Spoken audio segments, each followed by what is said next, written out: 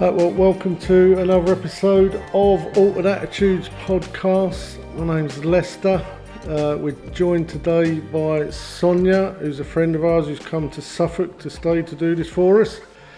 Sonia's done podcasts before. You can go back and listen to her story, but whenever you do a podcast with someone, you always realise there's just so many more facets and so many more elements to drill down on. And I think with Sonia, because we both come from quite dysfunctional upbringings, that's one thing that we like to talk about. And because it's one of them things like recovery itself, that as it's unfolding and developing, you'd keep learning more, don't you? And it keeps changing. So, you know, I've been 33 years. Sonia's just celebrated a 17th year in recovery. And so, you know, it is an ongoing process, which I think is why it's so important to have a good program and good friends, because what worked last year doesn't work for me this year. You discover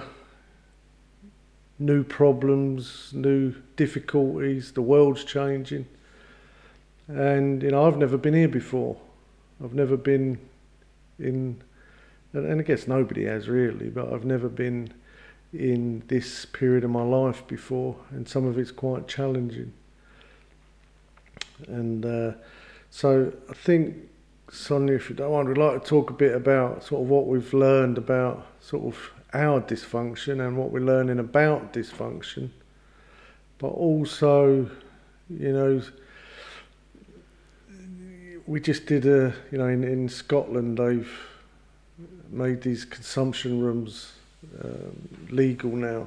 The harm minimalisation sort of growing, and again, we're both recovery people, but you've kind of experienced the harm minimalisation in the early part of your recovery, but also you've worked in them organisations, and don't want to sort of beat them down or anything like that, because I'm sure everybody's doing their best to try and do the right thing, but there is differences between the harm minimalisation and what we call recovery. And I don't think that society's reached a place yet where they've kind of managed to come together, which I think they need to. Well, I think that's the important thing. I think what's kind of lacking in that process is having an action plan. You know, we all have to start somewhere. I started off in the services, getting the methadone, and how many years ago was that? So that was, so I'm 17, and now I was in prison for 2 years. So before then, so that was at 19, 20 years ago, I was in the services. Well, maybe you could explain a little bit then of kind of what that was like then. I mean, I know the expectation on you wasn't ever to get where you are now. No. And so maybe you can explain kind of what happened, what you experienced, what the treatment was for you then, and then what actually did happen, and then also talk us to that point where you worked in abstinence recovery for quite a few years, so you got a really good understanding of what abstinence recovery actually is. And then you went and work in services that didn't disbelieve in that, but they didn't really promote it. So when I was that 19 years ago, when I was getting a script, it was in a place called in a place in Rochford in Essex, Southend, and I'd never heard at that point. I'd never heard of meetings before. I'd never even heard of abstinence-based recovery before, and I do believe there were meetings in Southend at that point, but no one had ever spoken about it. I couldn't, even when I came into abstinence-based recovery, I couldn't comprehend it. I couldn't imagine a life without drugs, and I'd never seen anyone at that point who had got clean. And I also... So you'd not even seen people in recovery? No, I'd never, it was something just totally out of my comprehension, And I think even for myself, I try and explain to people, you know, you've got some people that have been on methadone for years and years and years, and when they came into recovery, they had to kind of detox off of that. But I try and explain my experience, and I couldn't even keep up the appointments and pick up my methadone in order to keep my script for long enough. I mean, there were points when I was addicted to methadone, but I couldn't keep the appointments at the drug service or pick up my methadone regular enough for me to be able to keep my scripts for long term. That was like a condition, was it? Yeah. But you'd have to turn up. You had to go to the appointments, you had to go to collect your methadone. Why didn't you do that? Because I was too chaotic. I was too. If I was in a crack house taking drugs and on a mission doing what we do, I couldn't even comprehend not doing that and then just going give to us an an appointment. idea at the lowest point, and you know, I want to say don't be too graphic, but I think people need to understand, because I think it's important that at your lowest point, what would your day consist of that you'd have to deal with on? Because again, it's almost like people think that drug addicts are sort of like lazy because they've not got jobs and all the rest of it, but it's a lot of work, isn't it? So think when you woke up in the morning, what sort of time would you get up, and then what would a roughly a average day look like for you? And you've got to fit your getting prescriptions in. What when you wake up in the morning, what's on your mind? The finding ways and means to get more drugs, and you never had a plan. You didn't have a diary where you had written down what you were going to do the next day. Every day was a new day, and it was just a struggle. Every day was a struggle. So I'd wake up and think, right, I'd be barred out of Southend High Street. I'd be barred from here, there. Breakfast wasn't on your mind. Yeah, no. By the time I got to prison, I was suffering from malnutrition. I hadn't eaten for so long. I was I was about just under 6 stone, I think. I hadn't eaten for so long, and so my days consisted of waking up. And I just think about one particular occasion. I was staying in some bedsit or some crack house with someone, and we'd wake up, we'd just go out looking for opportunities, and this young male who I used to knock about with, go earning with. When you say opportunities, for what? Criminal activities, either stealing from shops or phone snatches, snatching people's phones. He'd walk down the street and ask to borrow someone's phone, and then we'd work as like a Bonnie and Clyde. And it wasn't really planned, it was just a way of life. And he'd ask to borrow someone's phone, and that would be, as soon as they let go of the phone and they let him borrow the phone, then he'd gone. And so that would be our first catch. And then we'd try and find a shop that I can get in without, because every single camera in Southend, if I'd walked close to Southend High Street and all the adjoining roads, every single camera, as soon as they spotted me, I'd be followed. And because there's a big picture of you on the front page of the Southend Echo, weren't there? Yeah. I was the first girl in South East Essex to get an ASBO for soliciting, so I was well known in Southend. So towards the end, towards my lowest points, when all opportunities were kind of taken away, it just got horrific. It just got totally inhumane kind of activities throughout the day. It was when I think about it, it makes me feel really sad for that person who was really lost and struggling in life in general, and not having really what the services now, how the services are now, are very different to what they were then. Nowadays the services I worked in the services for a few months when I first returned to Southend, and now the services are kind of, they have a lot of people working in them that are in recovery, abstinence-based recovery. So I think that people that go into the services, there are more conversations about going to meetings, abstinence-based recovery. I mean, not everyone that works in the services is in abstinence-based recovery. A lot of them are in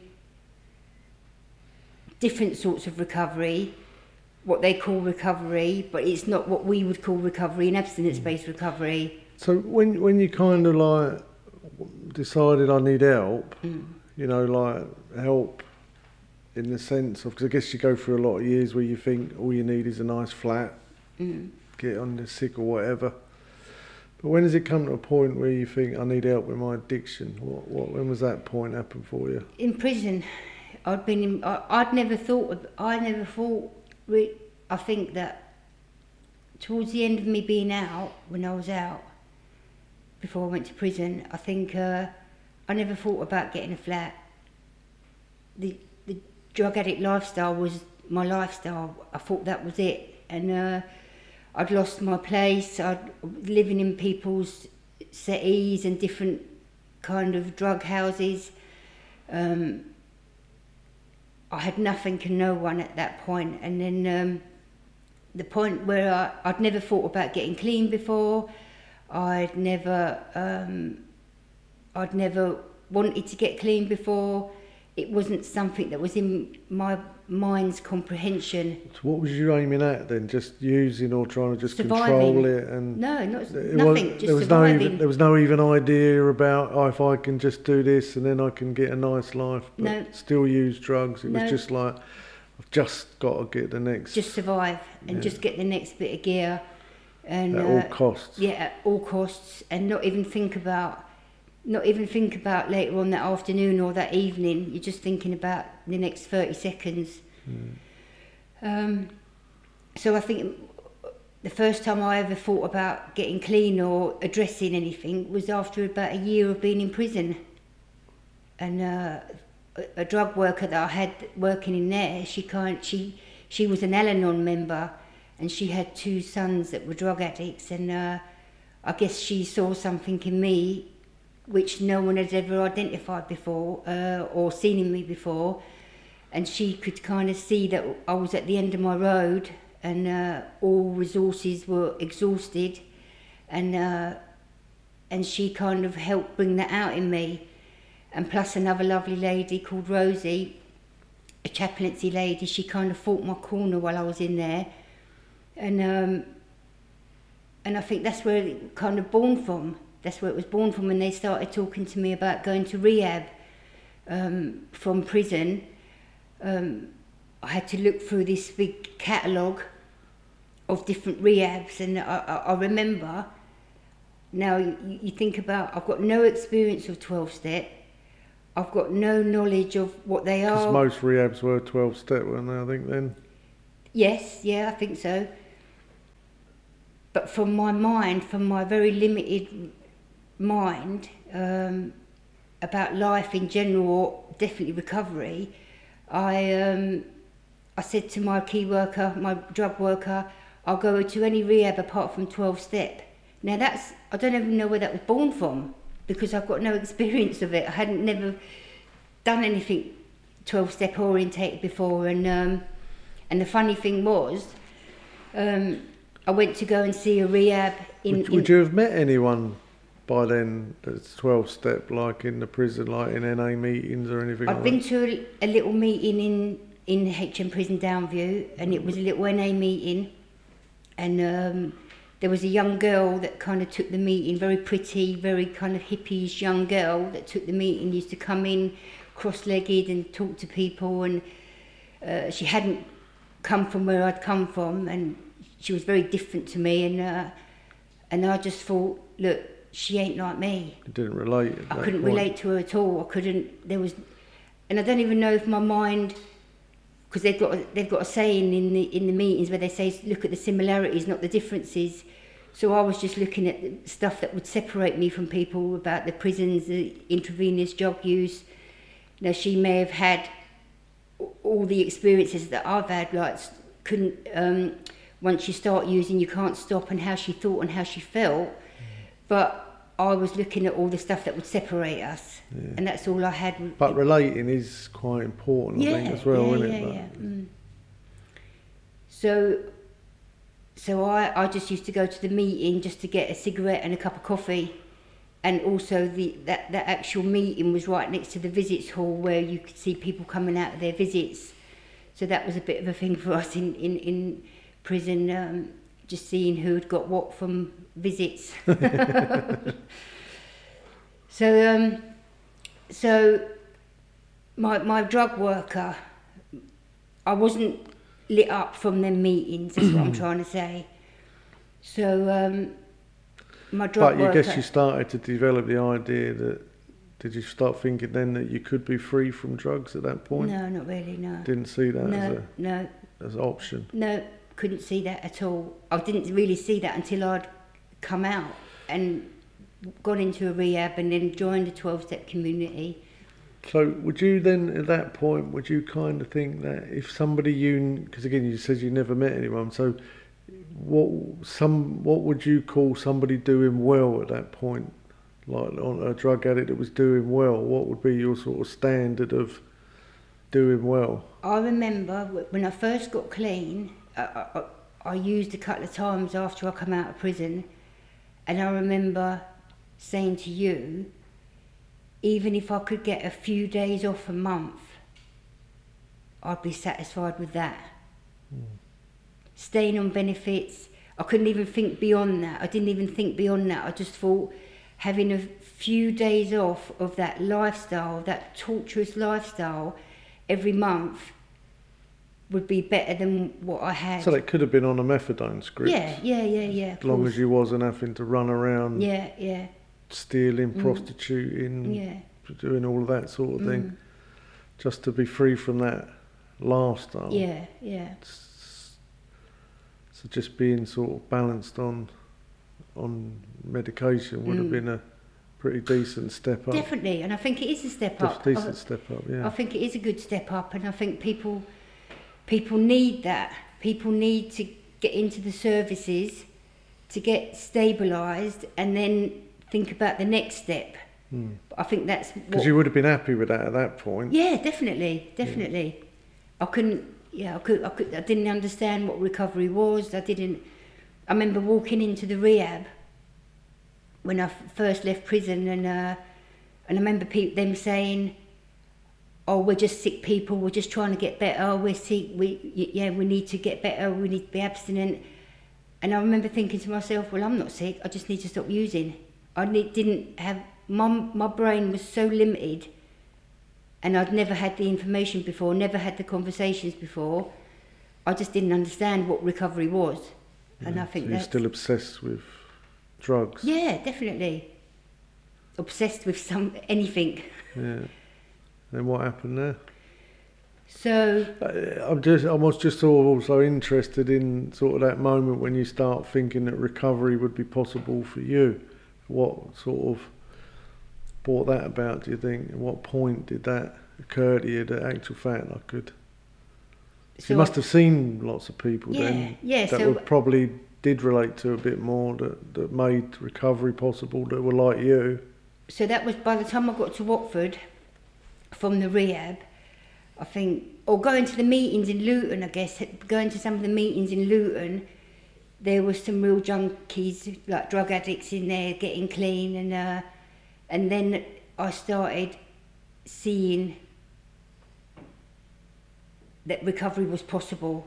Then I could see, but I still had a bit of distrust in me. Now they're lying, that can't be true. I couldn't really fully comprehend that they were telling the truth and they weren't using at all. I used to think, are they going to use at weekends, or they must be on some sort of medication, or they must be having a drink or something. I couldn't comprehend fully, really, until I got to Watford, until I actually got to know these people and were in their lives, entangled in their lives, that actually these people are not using anything, they are abstinent, and they are happy, and they are getting on with their lives.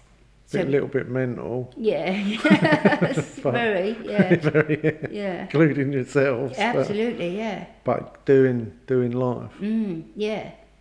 And then you kind of see that education was possible, going into volunteer work was possible.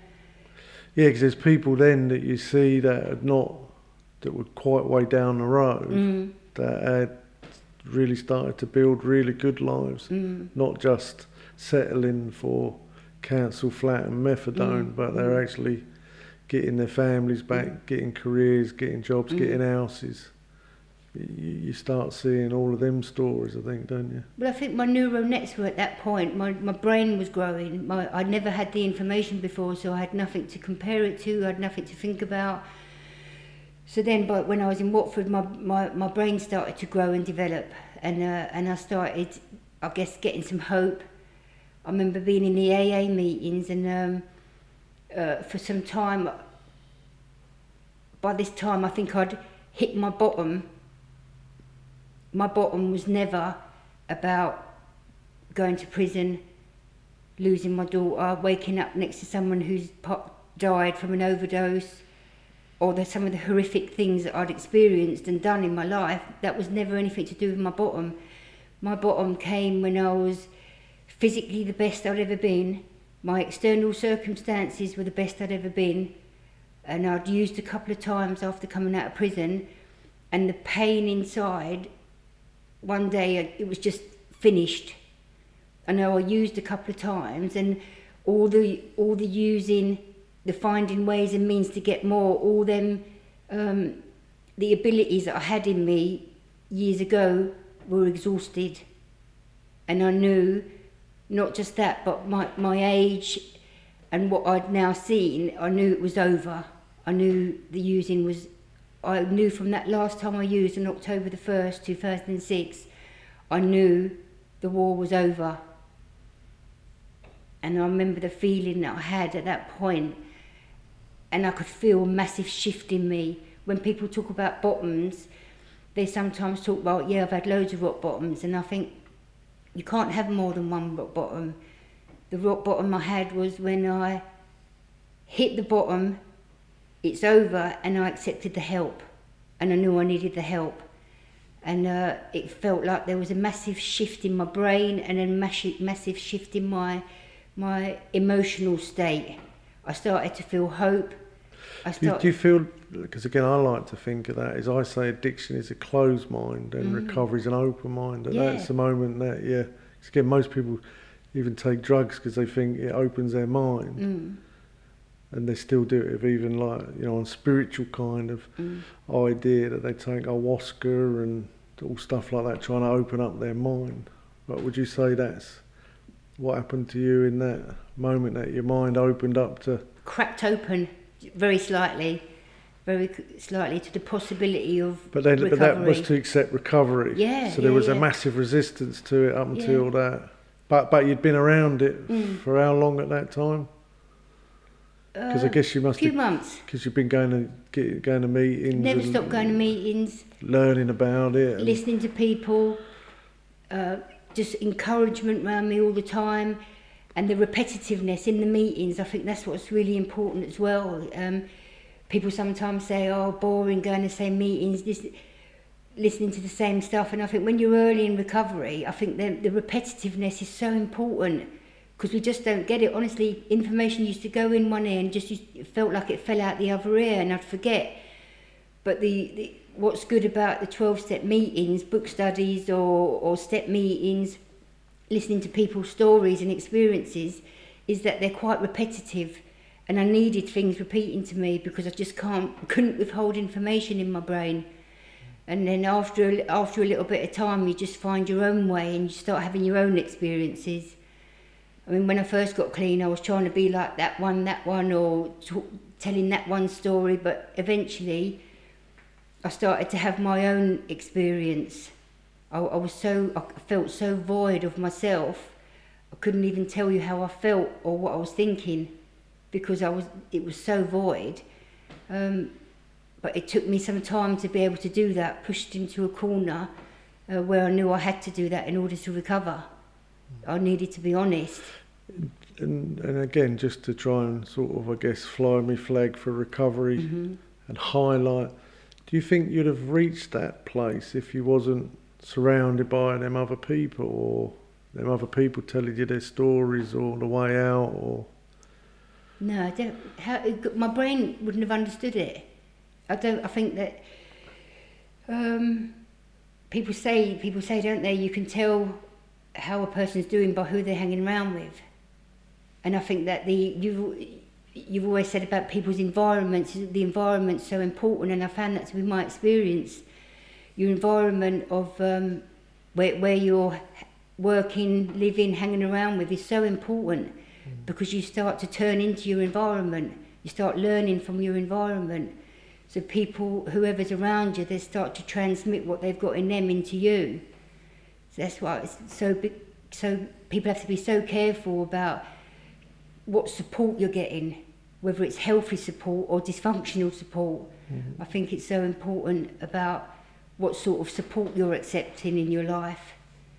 And I'm glad I was around a kind of a mature AA environment who were aware of the programme, who were able to transmit that into me.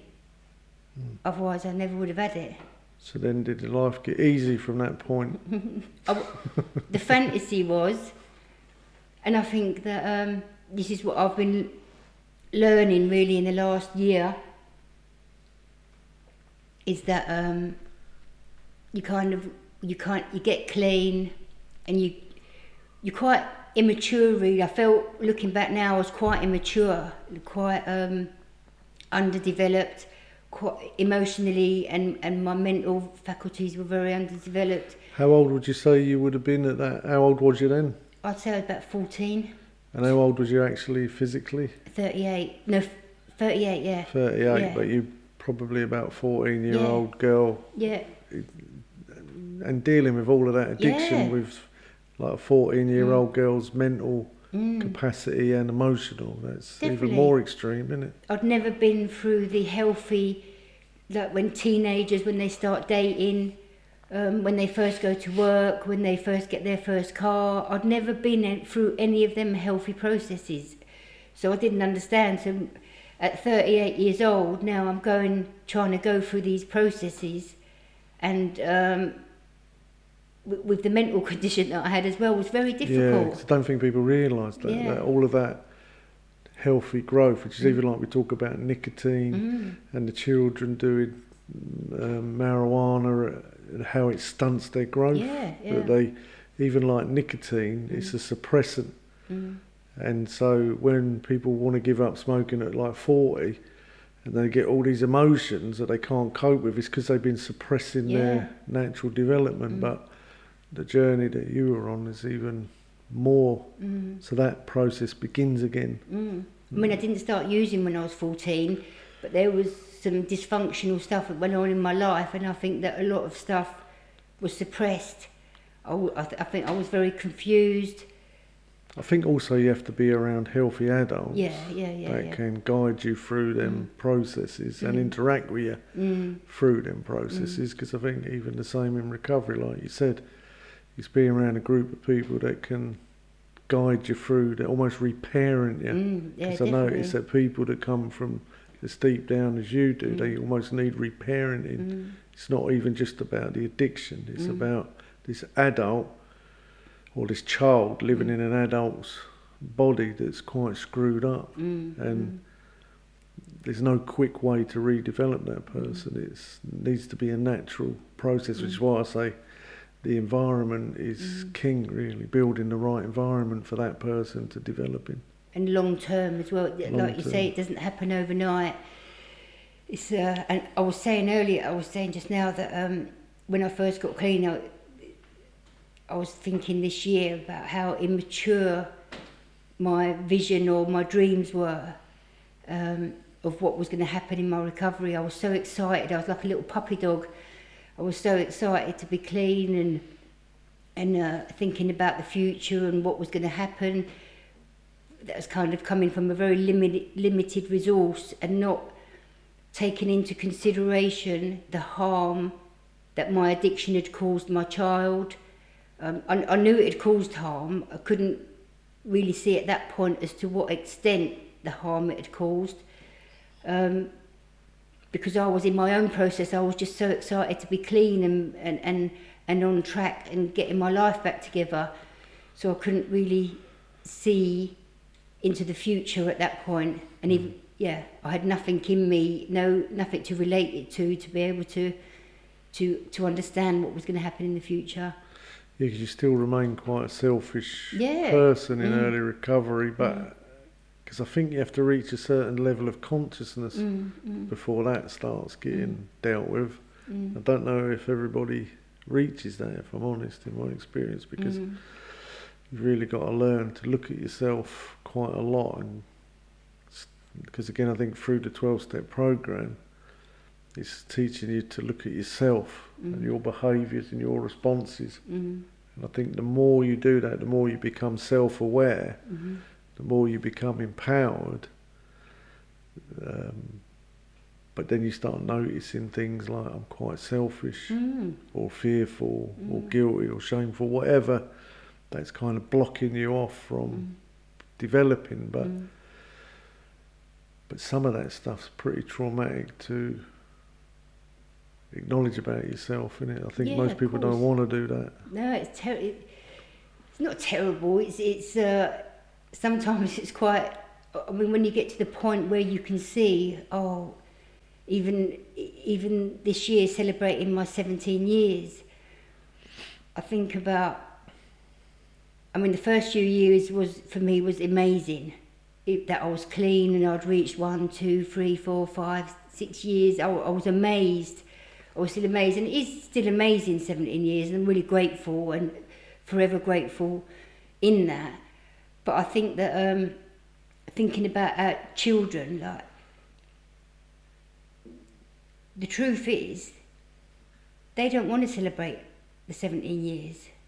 Because celebrate what? Taking a drug that I shouldn't have taken and let them down. Like they've been let down. Yeah. And that's what's kind of come to me this year.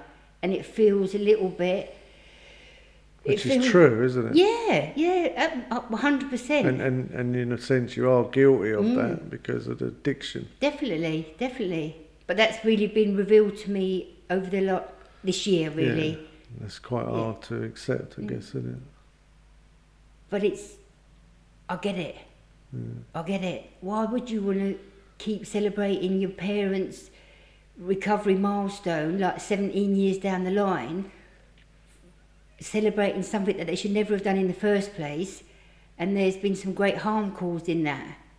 So I do get it. And it felt a little bit, even though it's nice, people celebrating it with you, it feels a little bit selfie. Yeah, it's like that in addiction, isn't it? It is quite hard because you, on one hand, it's glad the person's stopped that behaviour and that damage, which they shouldn't have been doing in the first place.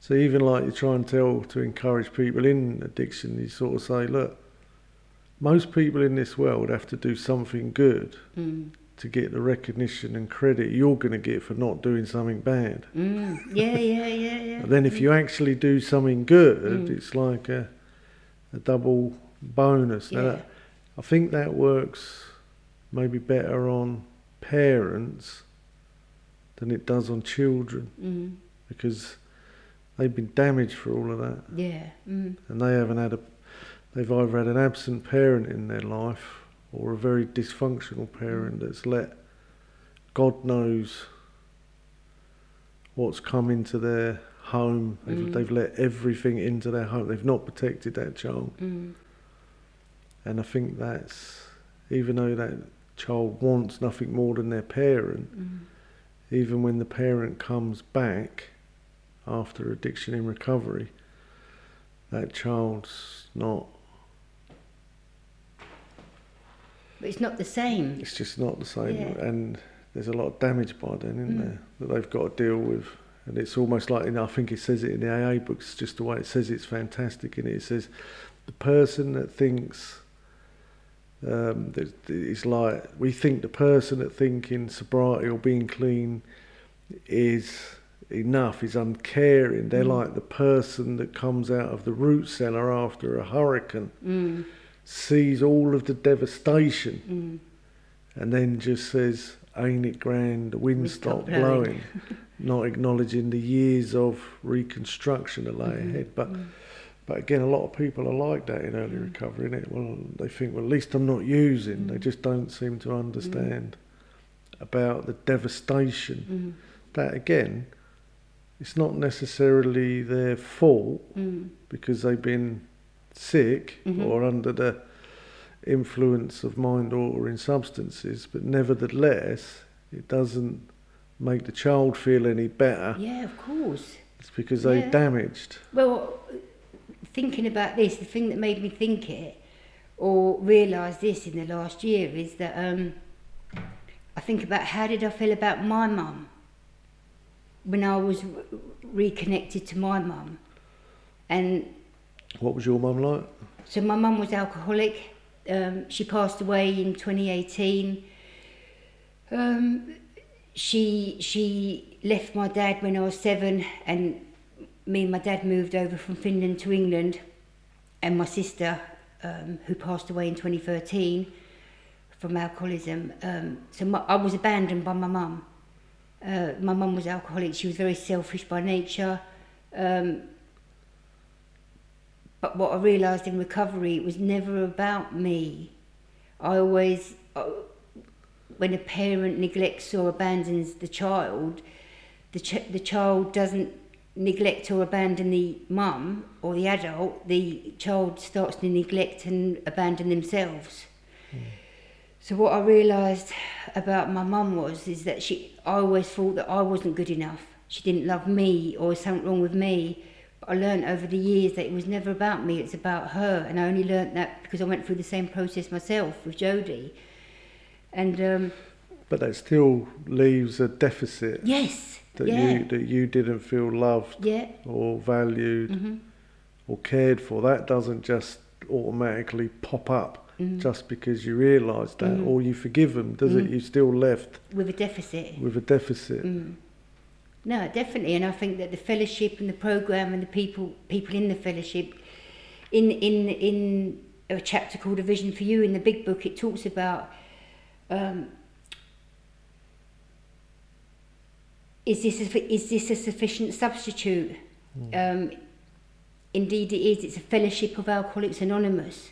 So I think it doesn't say anything about God or the steps there. It says the fellowship, and I think is the substitute. And I think that's where I've got what I've needed, and the deficits that I had from childhood, I've started to rebuild them and replace them through people in the fellowship that have helped me. So I think that realising about... And 17 years later, you're still having them relationships with a lot of them people. Yeah, definitely, yeah. I think that just going back to Jodie and thinking about her and how she feels about me and my relationship with her, and then thinking about my mum, is that when my mum and myself were reconnected, it was never going to be the same. It was, and this is my learning for this year. The relationship was never going to go back to how it was years ago.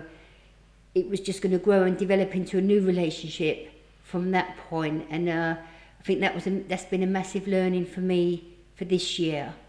That my daughter's now an adult. She's just about to have a baby any day now. She's got a good man beside her. She's building her own life. She's fiercely independent. She's a real mixture of me and her dad. I like to blame her dad, but the reality is she's a real mix between me and her dad, and she's on her own journey. She's on her own journey. But I think the important thing for me is for me to try and, I'm there if you need me. I'm your mum, and I'm not perfect. I don't get things right all the time, and I certainly haven't got them right through the years. But I do my best, and I'm solid, and and I'm here.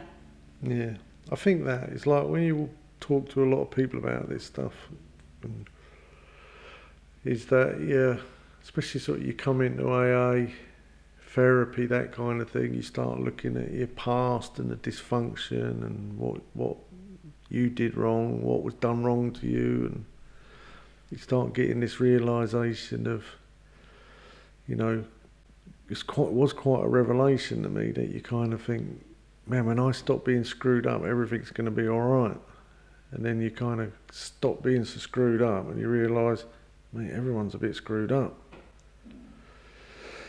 And so you find yourself going very quickly, I did, from being this alcoholic addict to a very dysfunctional person that wasn't very well equipped to deal with the world, relationships, other people, problems, stuff like that. And then you start thinking almost like you blame your past, your childhood, that it didn't give you what you needed to succeed to the future. But something in you, isn't it? It makes you want to go back and try and get it. Mm-hmm. Mm-hmm. It's like, if I can go back and get it, then I'll be all right now. And then I find that you start almost demanding from parents and people that they give you back what you feel they owed you. But then I think at some point you sort of realise they haven't got it. They never had it. And when you're going to stop trying to get it from them? And then that's when you think, well, where do I get it from? And it's almost like, so again, it's like this sort of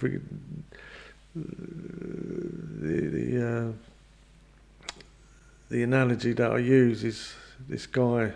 I get this quite often, but this guy says to me, "My mum never loved me. And is it unreasonable for a son to expect his mum to love him?" I said, "Mate, you're a 40-year-old man. I think it's unreasonable for you to demand your mum loves you at your age. You'll still behaving like a child." I said, "You're married. You should really only care about your wife loving you." But I think until you make that change in your mind from child to adult, you keep demanding from your parents. And I think if you can make that change, like you said you did in recovery, where you make that switch in your mind and say, look, I need to draw a line. And I think like you were saying there with Jodie, to be able to say, I've got to let go of that old idea. We need to build a new relationship because I want a good relationship, but I can't build a good relationship on that old relationship. It's almost like you cannot make a silk purse out of a pig's ear. I made a pig's ear of it. Guilty. Done. 100%. Can we build a new loving relationship? But again, they've got to want to do that. If they're not willing to let go of the pig's ear, then there's no silk purse building.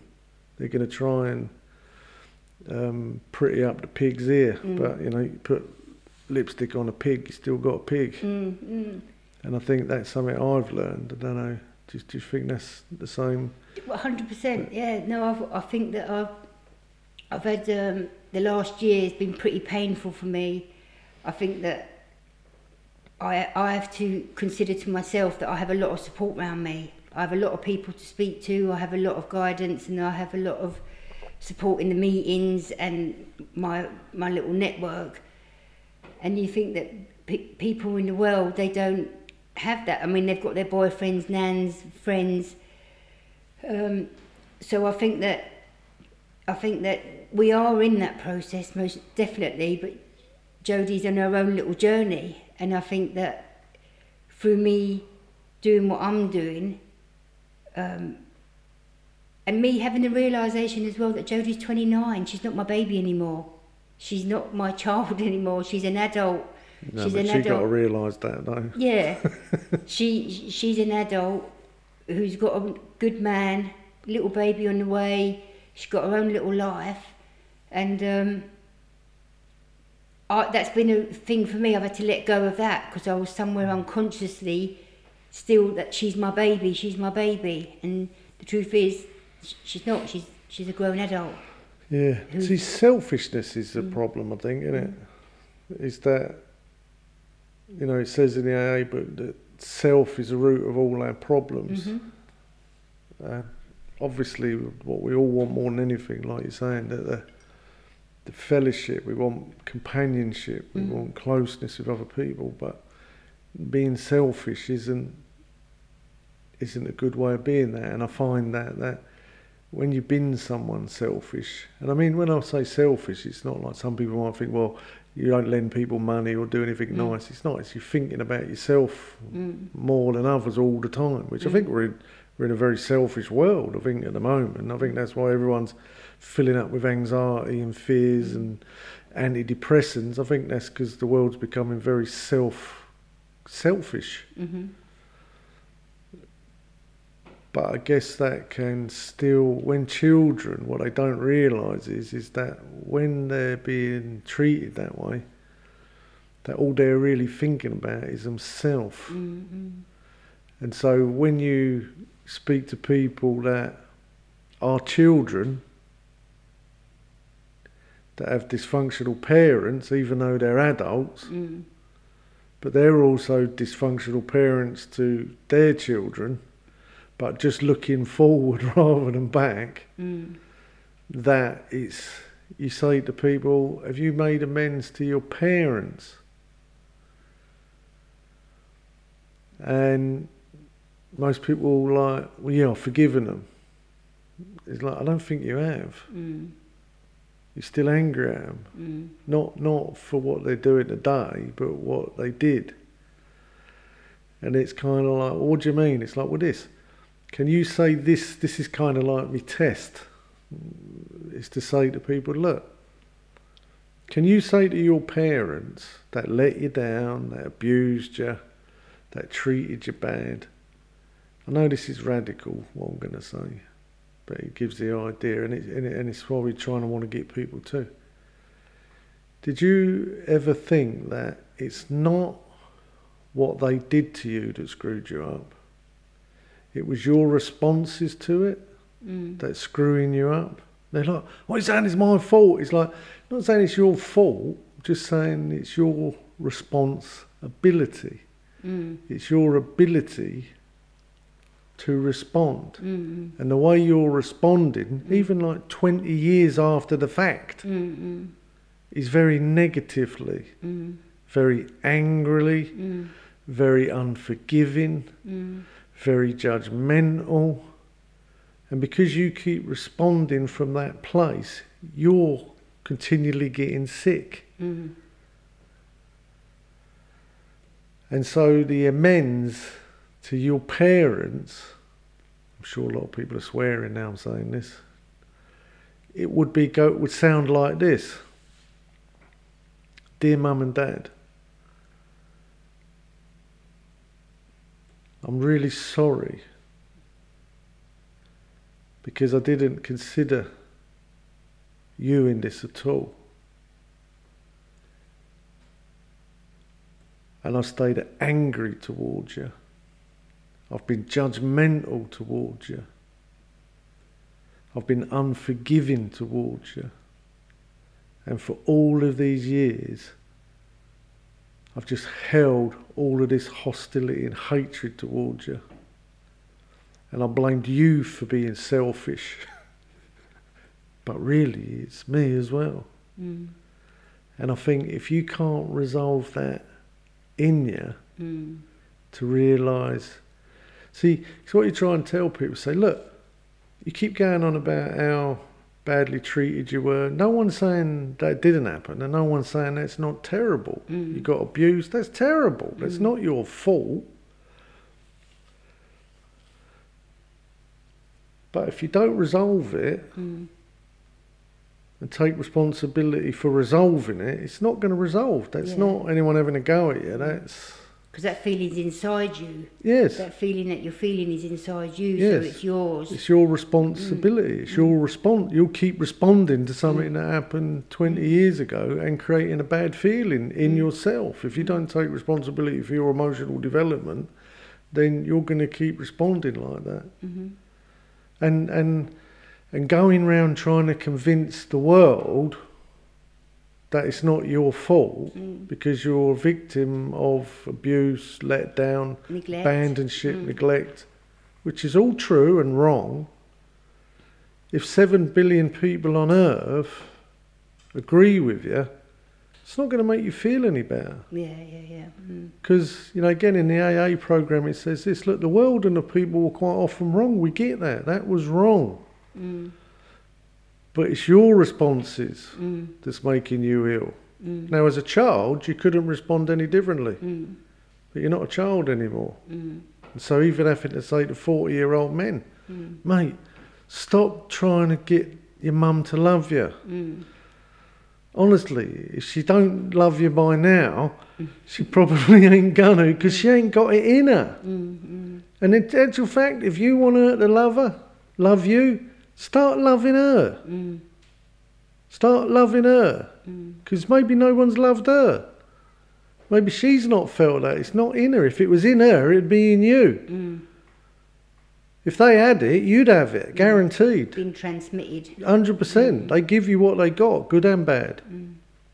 At some point, you've got to iron it out. You've got to say, do you know what? Is this who I am, or is this who I've become? Some of it you can change, some of it I don't think you can. Honestly, I think I read somewhere, but I think I concur. It says to get rid of that level of dysfunction you're talking about, and Jodie, if you work hard, the pair of you, and Hattie, when she's born, it's going to take it 3 generations to work it out. That's going to be anywhere from 60 to 90 years of life. If you work on it, you can work out that dysfunction. And then Hattie's children may get everything that you guys felt you were missing. Yeah. And that's a serious problem, isn't it? Yeah, That of it course. takes so long to work that out. And so, I sort of butted in and talk a lot along there, but again, I think that's the thing I like talking with you most of all, because I think more than anything, we're on this journey of discovering and overcoming dysfunction more than addiction nowadays, I think. I aren't we? think so, yeah, definitely. And that's the hard bit, isn't it? Well, if you just jump then, I guess we just had a quick break for a pee and a stand in the sun and a bit of a discussion on how difficult recovery can be, emotionally and mentally. But just to sort of sum up, Sonia, I think, I think what I took from what you're saying, and important bits, I think, is that, there's that, I think you have to be around a certain amount of recovery before you understand it. Because again, I don't think people really understand it. Do you agree with that? Well, I think you learn more all the time as long as you're around a healthy, recovering community of people. I think that more gets revealed to you every year. As I've said, I've had loads of revelations this year. Painful as it is, as painful as it's been going through the process. But I think the important thing for me is not leaving the process, staying in the process, and just trying to navigate through it with the help of others, and kind of getting to the peace side of it. And I think at the moment, through the last year's kind of revelations, is I've just found some peace again. I've been quite... I think going back to Southend where you sort of started, and then having to readapt to being in a different environment, but also back, I guess there must have been a lot of triggers and things like that, and then closer to family again, and yeah, I think so. It puts a demand on you, doesn't it? I definitely feel like coming back to Southend was the right thing for me. I definitely think that. Yeah. I'm really happy I'm back here. But it just, again, like you say, it brings up other issues that I never really thought about. But I guess what we've learned through our experience, strength and hope, is that even the difficulties that you may be facing today, you've got the tools to keep working to build a better future and a better relationship with anyone who wants to do that with you. And I think that's the big difference. I wasn't very well equipped to do that without a program and people around me to give me guidance and help, because it's not easy, is it? No, and I think as well, what I've realised this year is I'm not the only one in this process. There's other really hurt people in this process, and given kind of Jodie being an adult and she's in her own process, so it isn't just me that's in this process. So given, I think like you've said, it's being able to do my bit and then giving them a chance to go through their own process and just stepping back and letting them do their own thing without me trying to control it all, and me, the outcomes that I want, letting go of all of that, just doing my part, and I think that it seems to be getting resolved now, and the journey started now in a more clear, now I can understand more and see more. Yeah, because you can't kind of build a healthy relationship without healthy boundaries, but the boundaries can be quite difficult to set, can't they, I think? No, definitely, and I'm a really sensitive person, even though I'm quite assertive, I'm quite out there. I'm quite a sensitive and hurt and fragile individual, which is my responsibility to look after that, not anyone else's. It would be nice if people kind of acknowledged or respected that, but that's not within my control. Especially if they're angry, they want to hurt you as well. Yeah, definitely. And I all that when, because you could still be. I find a lot of times with families, especially children, because they're still hurt, they want to continue to punish. And I didn't have children myself, which kind of on one hand I feel very grateful for, but I do find a great respect for parents, especially mothers that I see, that their children are punishing them in recovery. I done it to my mum.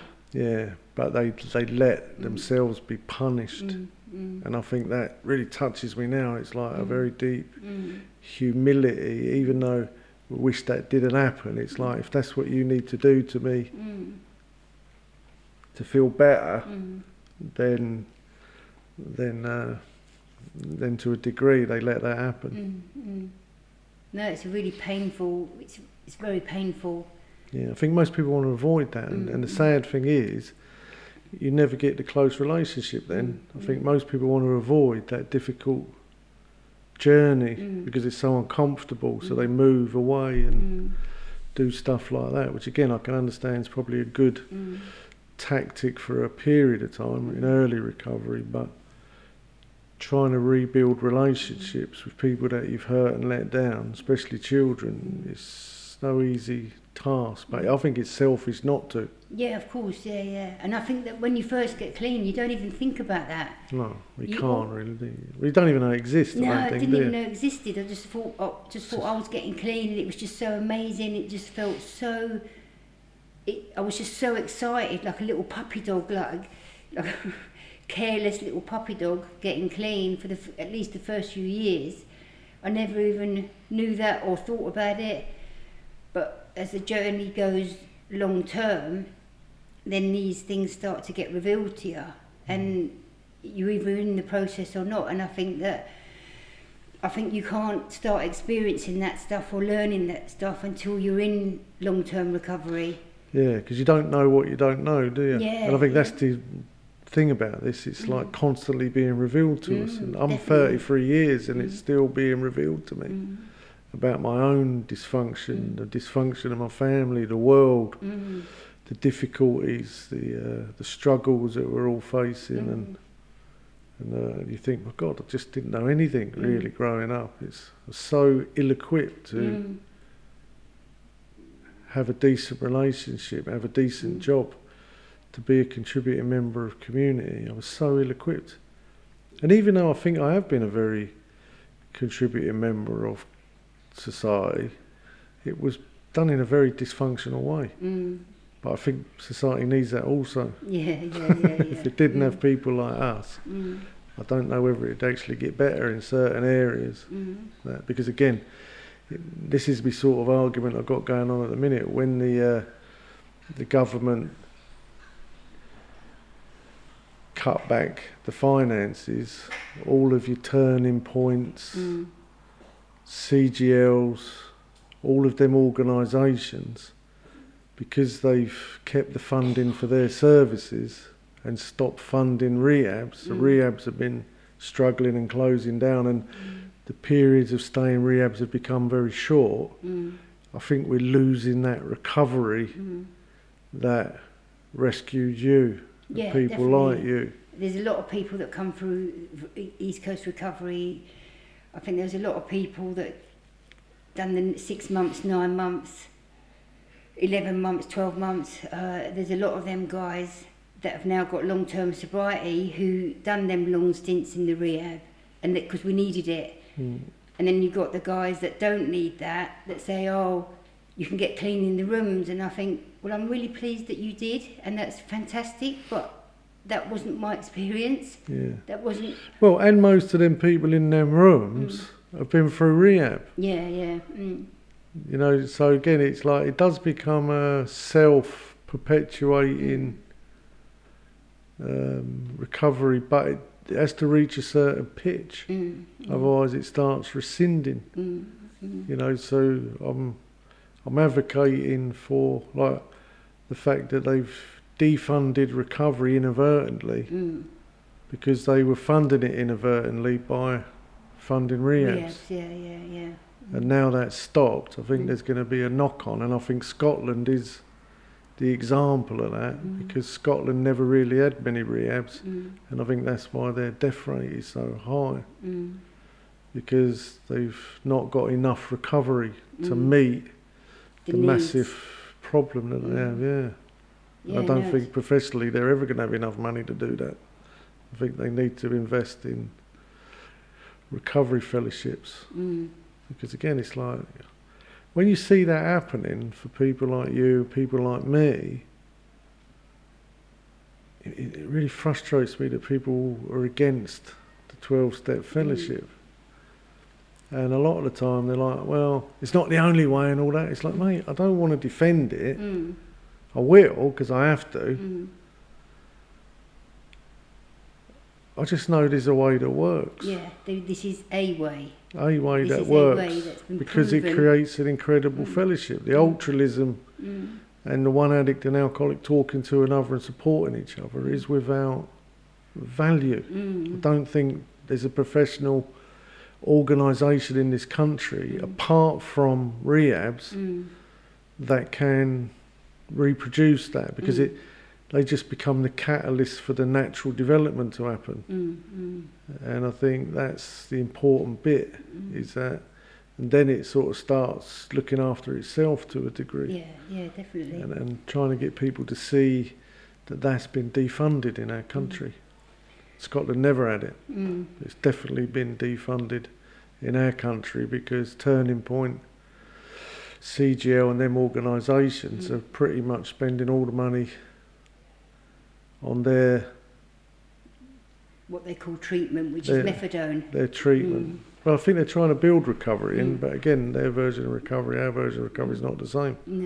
It's more harm minimalisation. Again, I don't think they ever can do recovery.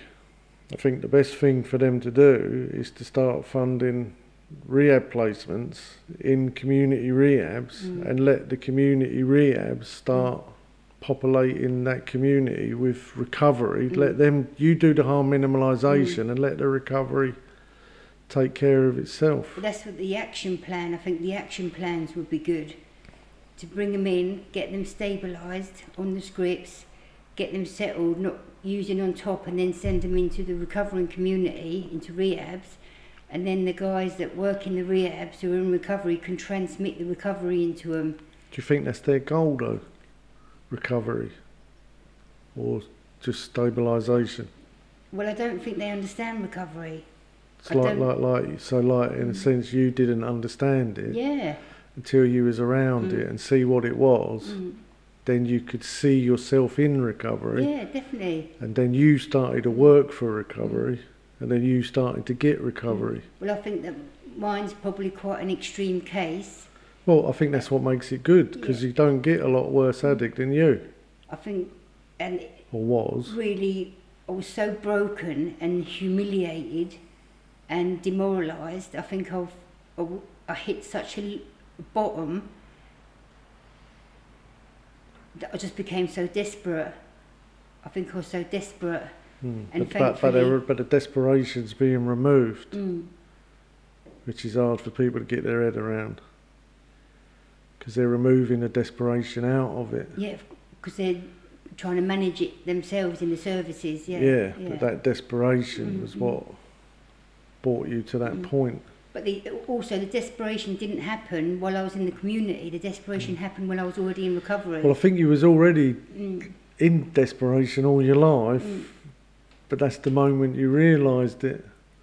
Always in desperation, but didn't know a way out. Didn't see the next step until I was actually in recovery myself. Yeah, and that creates that perfect moment where you take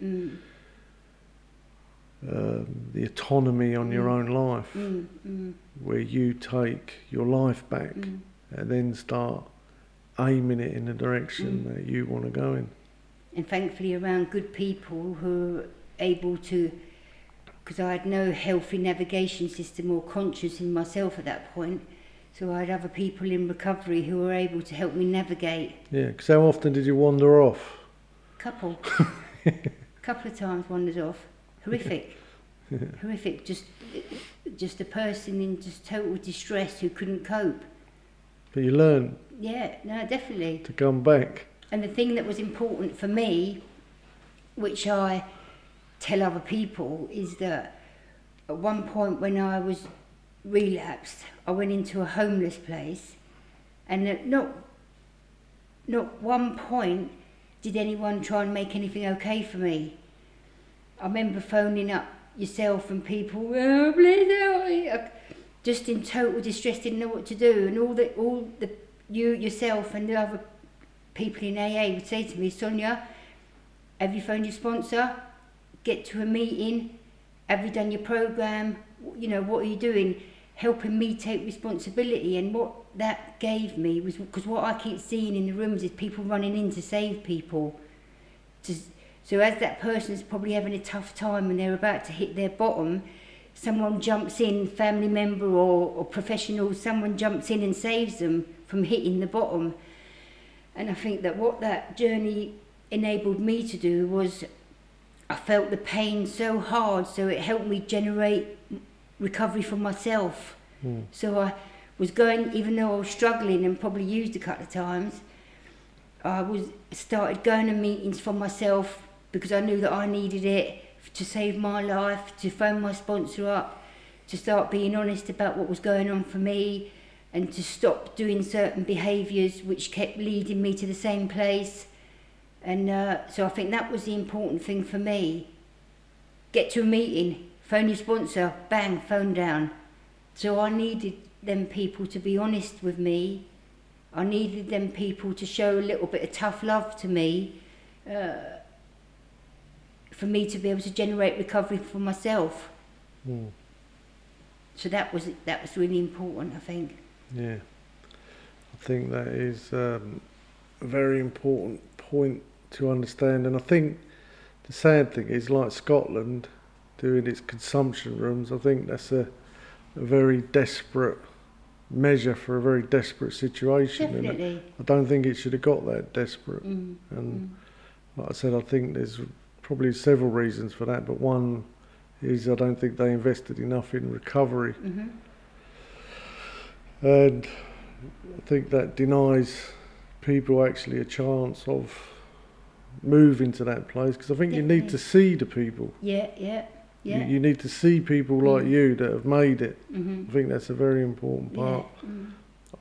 of the process, and being given a lot of support.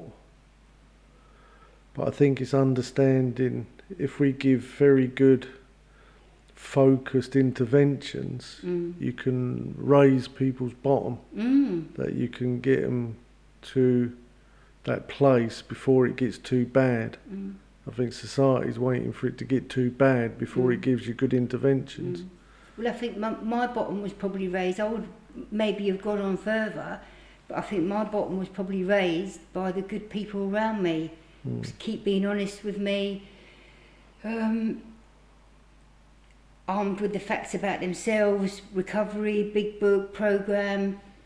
And I don't think that not everyone in all meetings everywhere, in whatever fellowship is I don't think everyone has the education, kind of knows what's wrong with them and knows what to do about it, knows enough about the steps and the process of kind of unfolding.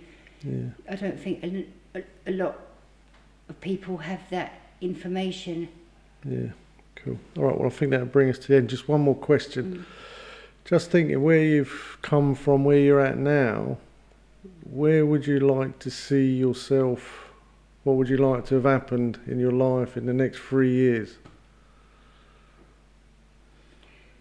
I think that I'd like to have my relationship with Jodie is probably the most important to develop and get better. With Hattie as well, I'd like to be... That's your first grandchild. My first grandchild. So I think that's important to me. And my relationships with other family members to get better and improve. I would like to have sold my house in Suffolk and hopefully get myself somewhere in Southend. I would like to still be working in my job at Recovery First Housing with all the guys that are working in there. I would like to still go on nice holidays. I think that going on holidays and looking after my own mental health and my well-being is really important. And I think that's it. I don't really want too much from life. I love being in my role where I work at the moment with admissions and referrals into the housing project. I love working with all the guys from NA in my work environment. That I think Recovery First Housing is growing and developing, so I think that's exciting for me to be part of supporting the director Megan in that process. So that's really important to me. Being in Southend is important to me. Relationships, I think, are the most important thing in my life. Close, intimate relationships are really, the connection has been really important to me. Because I think that through my life, I've just never felt connected, and I think that started from my mum leaving. And then my dad wasn't very well. He had his own issues.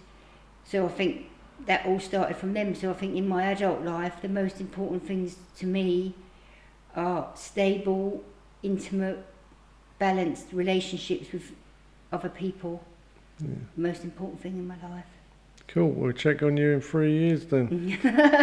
when I'm celebrating my 20. Yeah, that'll be, won't it? We'll do one, I'm sure you'll be there. Yeah. Anyway, thank you very much for coming, Sonia. We love you and appreciate you. It's been a pleasure, thank you. And thanks everyone for listening to this episode of Altered Attitudes. God bless.